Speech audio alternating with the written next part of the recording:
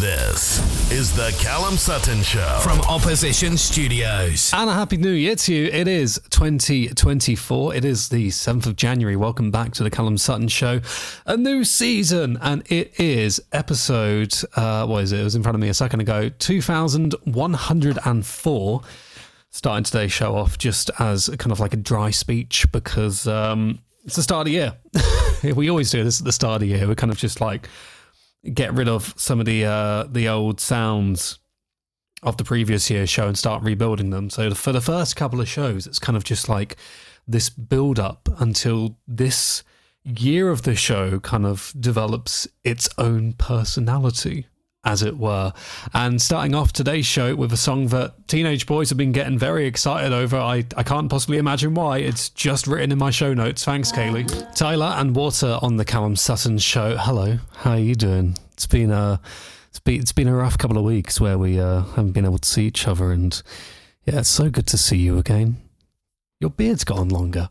It is becoming very obvious to me right now that Netflix is getting more and more desperate. Just judging by my 19 million missed emails by them. I don't know how you get a missed email, but we'll let that metaphor stay alive while we talk about it till the end.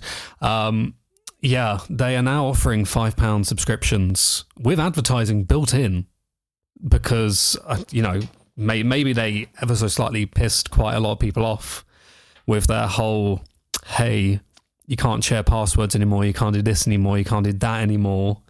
We're going to strip everything from you. But it was very specifically, before anybody gets on the neck with me, it was very specifically in lower developed countries that they started rolling it out.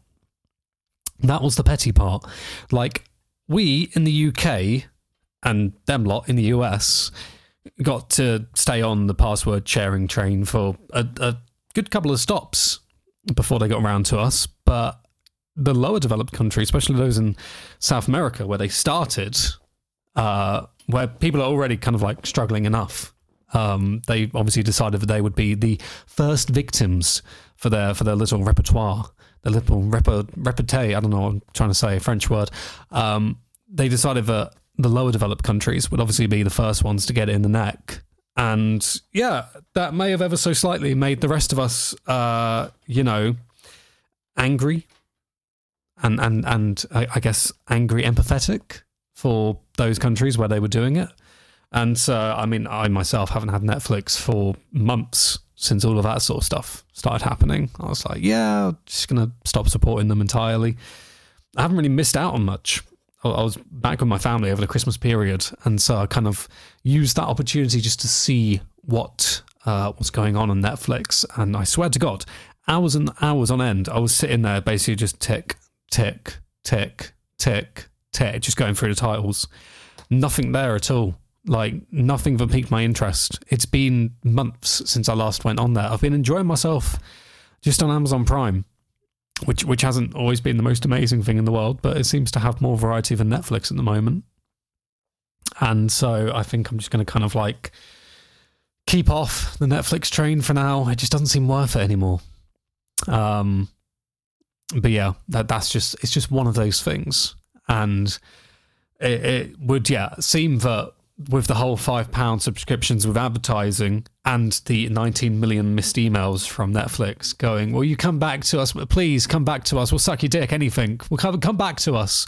All of that sort of stuff kind of just proves that it probably isn't going too well for them at the moment. And they're having a bit of a hard time recuperating the costs of, potentially and it's pissing everyone off with their whole, you can't share your password with your sister thing.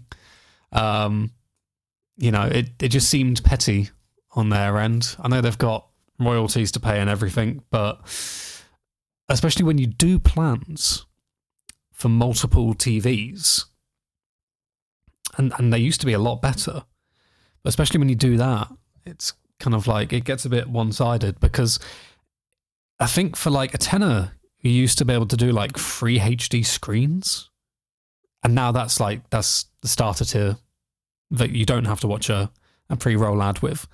Your sharing screens thing is now way higher. I'm thinking like 20 quid or something. I can't say the exact numbers. I honestly haven't researched this article. But yeah. And so they've taken that price hike as well. And along with that, the part that they specifically put into the policy was that they would be rolling out a policy that would essentially make sharing between households or even just between locations more or less impossible. Like, you can have all the screens you want, but they've all got to be coming from the same IP address. They've all got to be coming from the same place. And so, yeah, that as well, ever so slightly, how do I put it? Shit effort Netflix. We'll be right back on the Callum Sutton Show. Casey Baser, why can't I have two? 2, 4, 6, 8. Bit of a weird thing being going on during the Christmas period. Yep, that was perfect English right there. Try not to judge me too much. Small rubber balls have been found in tins of baked beans sold at Asda, Sainsbury's and Tesco, prompting a recall notice. Customers have been warned not to eat the affected products, which have been recalled by food producers, princes of all people. How the fuck did this happen? And I know that there's a lot of pressure on Princes being, the brand for literally everything canned. I honestly, I've seen Princes all over the world. It's one of those weird things. You wouldn't think it was like a widespread brand, but Princes is actually like, you go anywhere and it's like, yep, Princes goulash. That is the stuff that they sell in Hungary, isn't it? Is it called goulash, or am I thinking the place where people get tortured? That weird cold soup stuff. It's like, yep, that exists and it's made by Princes. And so now, obviously, with so many people relying on them for so many things, they've obviously slipped up a little bit and mistaked pinto beans for rubber balls or vice versa. The balls, about 2.5 centimeters in diameter, are a choking hazard. The recall notice said, you don't fucking say. The recalled products include baked beans with sausages, and bean salad. Don't think I've ever had a bean salad. Is that like a 5-bean thing? Sounds weirdly distressing, if I'm being honest. Yeah, the Food Standards Agency, or the FSA, is telling anyone who has brought any of the affected products, do not eat them. The Callum Sutton Show. Oh no, wait, actually, hang on, there's more stuff. As well as that, because, this couldn't be a one-way street, could it? Tesco has recalled Christmas stuffing because it may contain moths. I'm disappointed right now. This is not something I was expecting to have to do a double episode on. Tesco's is recalling a Christmas stuffing product because it might contain moths. Now, obviously, we're kind of past this already. If you've had moths in your Christmas dinner, hope you're well. The supermarket chain said the warning applied to Tesco's finest apple and cranberry stuffing mix with a best before date of September 2024. Hey, you still got time. If you want to eat some moths, you still got time.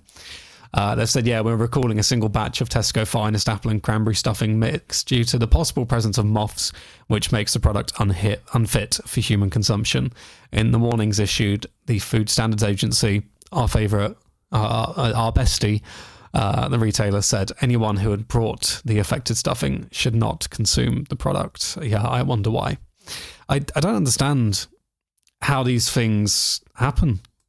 I mean, I assume there's kind of like very strict factory guidelines to ensure that maybe a ton of dead moths don't end up in a product. Like, did they leave a vat open? A seemingly really appealing vat open for multiple days?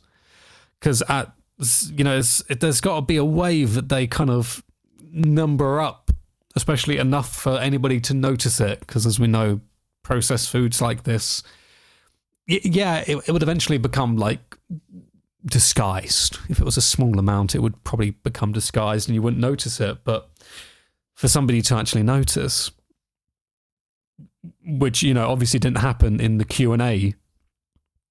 Not Q&A, yeah, QA. Obviously didn't happen in the QA step of everything. Which on its own is disappointing if your QA doesn't catch something like that. But I assume maybe a customer caught it out with, their bare eyes, barely looking for it in the first place. So if you can't catch it in QA, yeah, maybe need to brush up on your QA skills a little bit, eh? Ex-ambassadors with Boom right here on the Callum Sutton Show. Hope you're doing well. It's letter time. Choo-choo, here they come. James T. Can an employer take action against someone choosing to exercise malicious compliance? So, yes, I've been doing a bit of research. So the official term for this, as it turns out, is working to rule, and is generally defined as working to exact contract terms and refusing to partake in optional duties, including those in contractual writing as assigned, which, thanks to the UK employment law, is not a legally acceptable contract term, as it has a potential to trap employees in a free-for-all cause that has the potential to cause harm. I wrote cause in my script twice there. Yeah, don't judge me too much.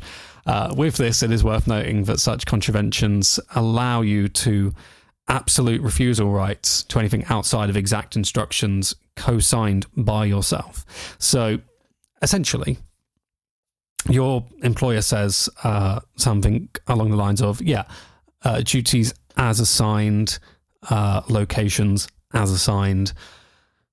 Legally, you don't need to actually work to those requirements. Like, that's not something that is legally binding.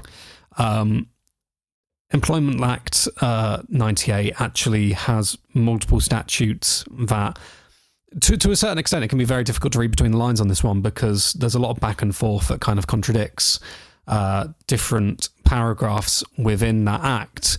However, the kind of takeaway from all of it overall is that those terms specifically would be trapping you in a free-for-all and allowing your employer to exploit you. And so, no, you don't need to do anything that isn't assigned to you in the first place. Obviously, there's a lot of reading between the lines in that, because in an interview, for example, you might say, if I have this skill, that skill, etica, and they might choose to kind of give you the job based on those terms. That's where it can get kind of tricky. You technically don't really have a ground in that case, because you have, not directly, but you have shown an interest in doing said specific thing.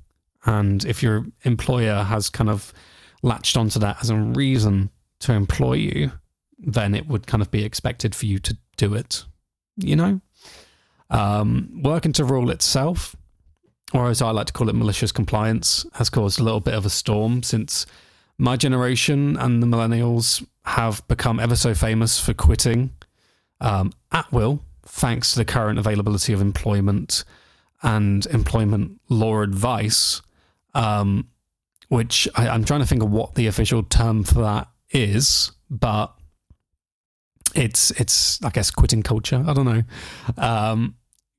It's strange, because people much older than me, or people maybe just a decade older than me, would be in that category of people that kind of works a job for over 20 years. I haven't kept a job for longer than 2 years so far. So, it can be very difficult for me to gauge where the middle line is on that one. But yeah, definitely my generation is kind of used to that, used to cycling between jobs, because in a lot of cases, the availability of pay rises, or the applicability of pay rises, is very scarce. And it's kind of worrying for a lot of people, because as inflation goes up so quickly, our jobs usually can't match that. And so I know that for sure, every single job I've held so far, I don't know about this one yet, but every single job I've held so far has, it's kind of forced me to quit, because the wage itself, needs to line up with inflation. And as an adult, and a growing adult at that. I've been a big boy. I've been eating my greens. I need more money, every year because I advance in my life. And as my lifestyle advances, it becomes more expensive. And, I'm sure there's a stagnation point for that, but nobody can expect you not to have an advancing lifestyle. That would just be stupid. Like, you gain skills to have an advancing, you do hard work to advance. You don't go into a job thinking, I want to stay exactly where I am right now. I want the same pay grade for the rest of my life. Who the fuck would do it? That makes no sense. Why would you do that? So, it would be wrongful for an employer to not expect you to advance in your life. And at the same time, it's something that in a lot of cases they should be encouraging anyway, because ultimately your boss works for you. And I mean that in the most literal way possible. Like, when your boss starts a business, let's say, and they're a solo person, they do their thing, eventually they come to a point where they need more people on board to carry the extra tasks that will eventually kind of like pile up. And so, they start employing people to take work either off of their hands or to lighten the workload. And so they need you. You need them, sure, that's a given. You need money, you need to be able to sustain yourself, but the active necessity lies within their confines. Like, if you're not there, their business dies. Your boss works for you. And so they should be encouraging you to kind of like advance in your lifestyle, especially because ultimately you're going to also be a driving factor within how that business succeeds, especially in a business where things kind of like advance all the time. If you don't advance with the entire industry that business is surrounded in, the business itself won't advance. Simple as that. Nobody can just sit there stagnant and expect for anything to go well. Eventually, you'll be pushed out by everyone else, whether that be literally or theoretically. So yeah, I forget where I was going with this.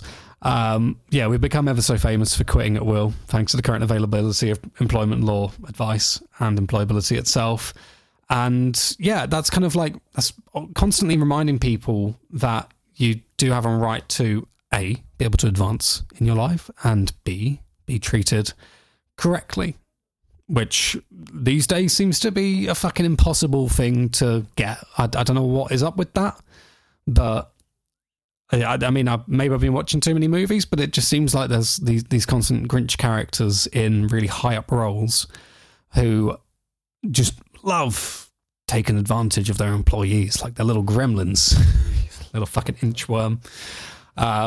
So yeah, I'm kind of lucky at the moment because my specific employment at this very moment in time, my bosses have been mostly kind of like trying to drive me forward and support me in what I do.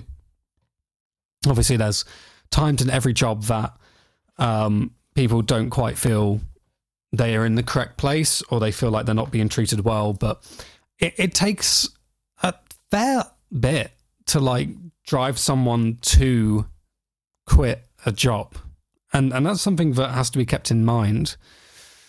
And so along with this, working to rule or silent quitting has kind of like become a thing, and more common. Like, it's not a new thing by any stretch. Looking at the research, I found it to go back like quite a long way. There has been small revolutions before in different industries throughout the years, but now it's something that's actively being talked about. And as stated previously, a perfectly acceptable form of soft retaliation. Your employer doesn't have the right to intervene with it. If you're not entirely clued up, by the way, because I don't think I explained the entire thing in full, silent quitting is literally just going by your contract terms, like doing nothing extra. You roll in at whatever time you start, you roll out at whatever time you finish. You don't do anything extra to benefit your company. You just do what you're supposed to do. And in some ways, it's a good thing because, I guess it's better than continually circling between jobs. Like, I guess it's slowing down a little bit and kind of giving yourself time to evaluate your options, and that in turn should mean that you're more inquisitive of your employers as to whether they can give you what you actually want, whether it's something that just because it wasn't spoken about in the first place, it never happened. Yeah, it seems like an advancement in some ways. If your employer, however, goes for silent firing, that's a different situation, and that's another thing that's come about.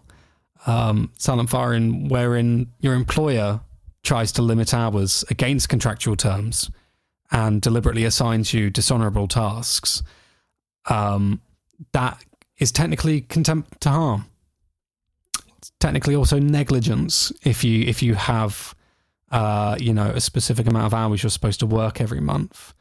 And yeah, you can take action against that. And I imagine to quite a fulfilling end. Like, I imagine probably make a couple of pennies out of that specific stature. So yeah, to answer your question, James T, sorry I went off track ever so slightly there. By all means, silent quitting itself isn't illegal. It gives you time to think over your options. It also gives you time to try and make amends with your employer, for your employer to make amends with you.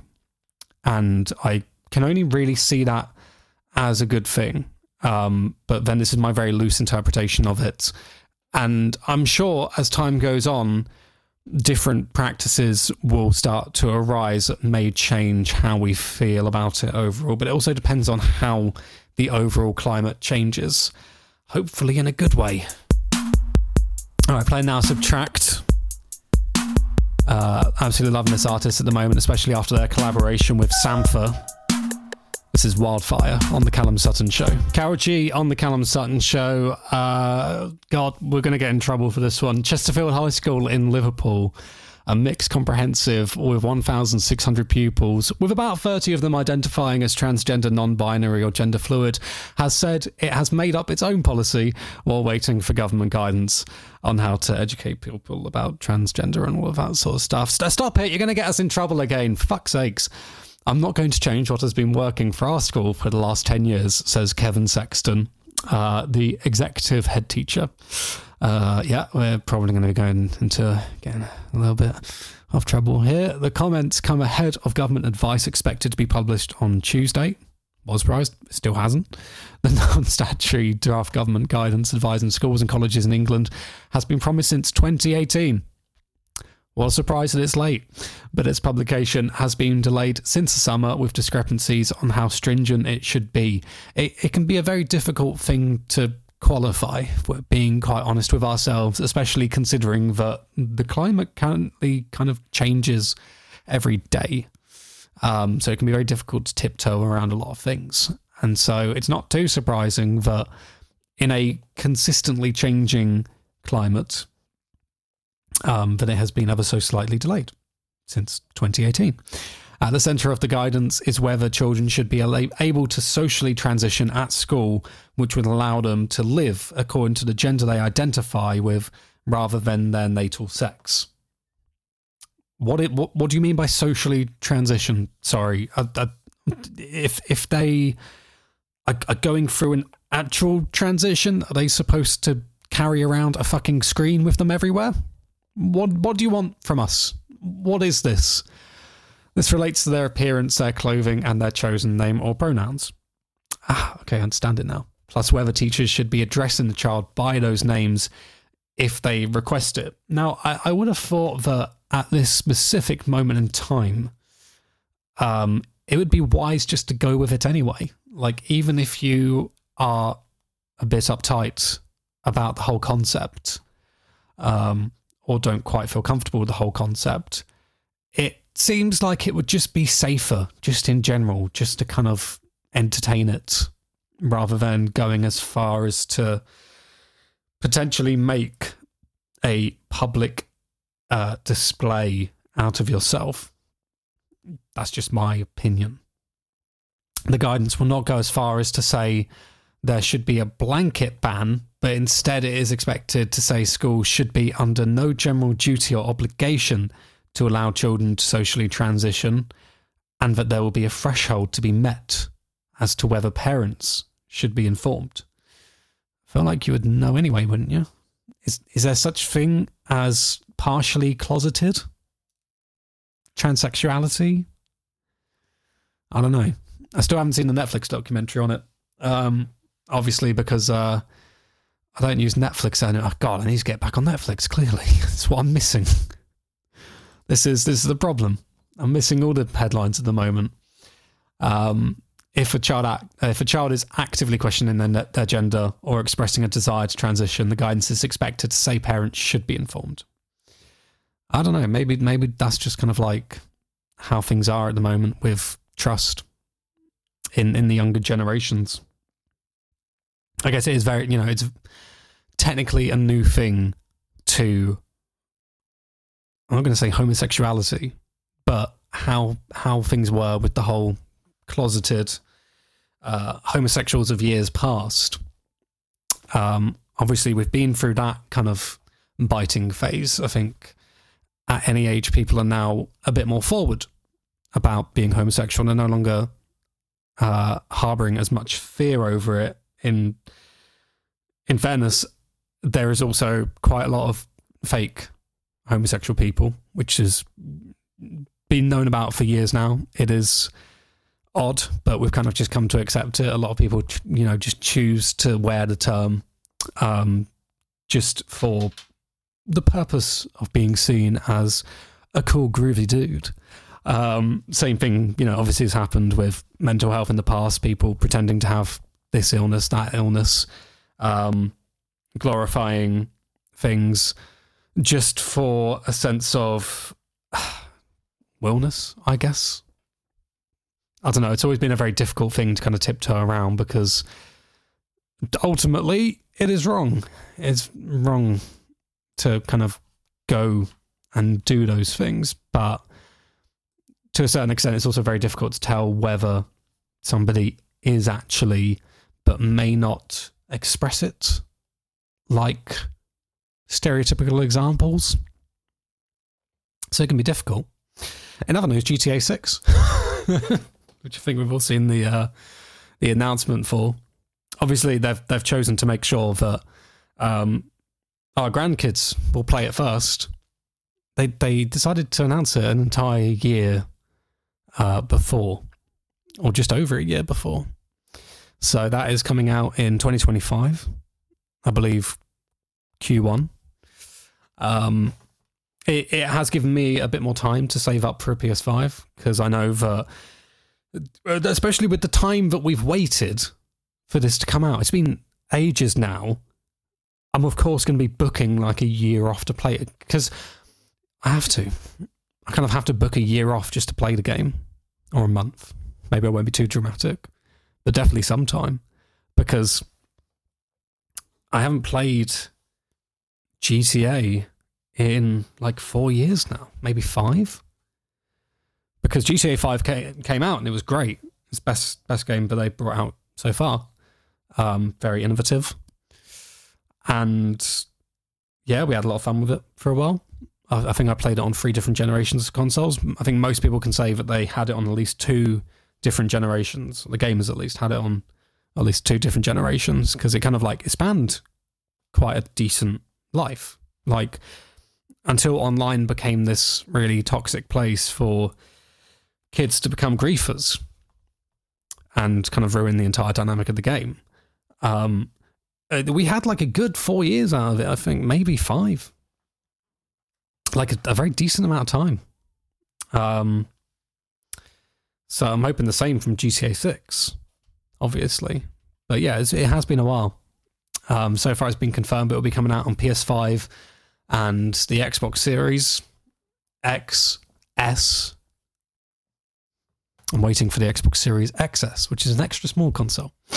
When it arrives, the news... sorry, I'm just reading ahead of myself here. The news came by way of an official press release from Take-Two, which states that GTA 6 is coming in early 2025.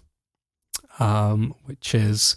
Yeah, like I said, this was last year, by the way. Officially, this was last year, because I wrote this script in December. So we definitely do have some time. However, it is looking pretty cool so far. Graphically, there's a ceiling, obviously. You can't really go much further than what we're already at, because we're already quite advanced. But it does look quite polished, because I don't really understand what it does. I'm getting old. I think that's the broad statement right there, is I'm getting old enough to not understand what things do anymore. But it does look cool, but it's just like, if you want something that you can just stick in your pocket and go anywhere, like, I shouldn't have to carry a bag to carry my portable games console in. You know, if I'm out just on a little rendezvous without my entire camera setup, as I usually am with, if I'm just out with my pockets, Steam Deck's not going to fit into that. Not comfortably, at least. But, you know, I think it's got to that point now where those of us who are still gamers, and I use that as a very loose term because it's been several weeks since I played a game, but, you know, for the most part, there has been a drop-off in demographic in that section for those of us who are still playing games from time to time. You know, it's become ritualistic in a way. You sit down and you actually focus on what you're doing, and that is that. You no longer have this kind of like compulsive need, or I don't think a lot of people have a compulsive need anymore to, you know, go somewhere and play a game and then go somewhere else and continue playing games and etiquette. I think it's become ritualistic enough that it's now just a sofa sport. But it would be interesting to see a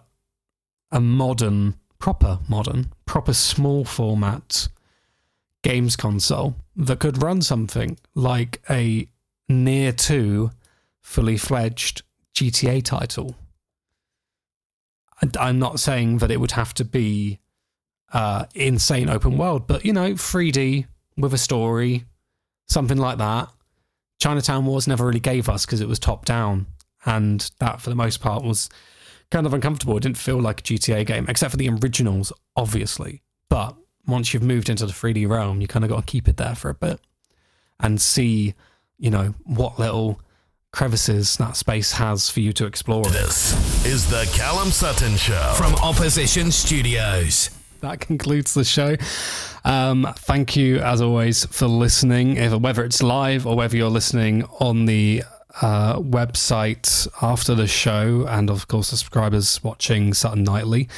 Welcome to the new season, and I hope we managed to make this one as good as the previous, and I think we always hope that we make it as good as what we had in 2015. Hopefully there's going to be quite a few additions to the show this year, trying to get Alex on board as per usual, because it is always great to have him on. The episodes that we had last year with Alex were probably one of the most unique ones, and I think people responded to those in a good way. And so I'll be looking to get him on more to talk about various obscure subjects, including a March special episode when the next episodes of Petscop come out. So we'll be looking into the creepy nature of those. Until then, and until the next episode, thank you so much for listening, as per always, and I shall see you on the next one. Take care. Goodbye.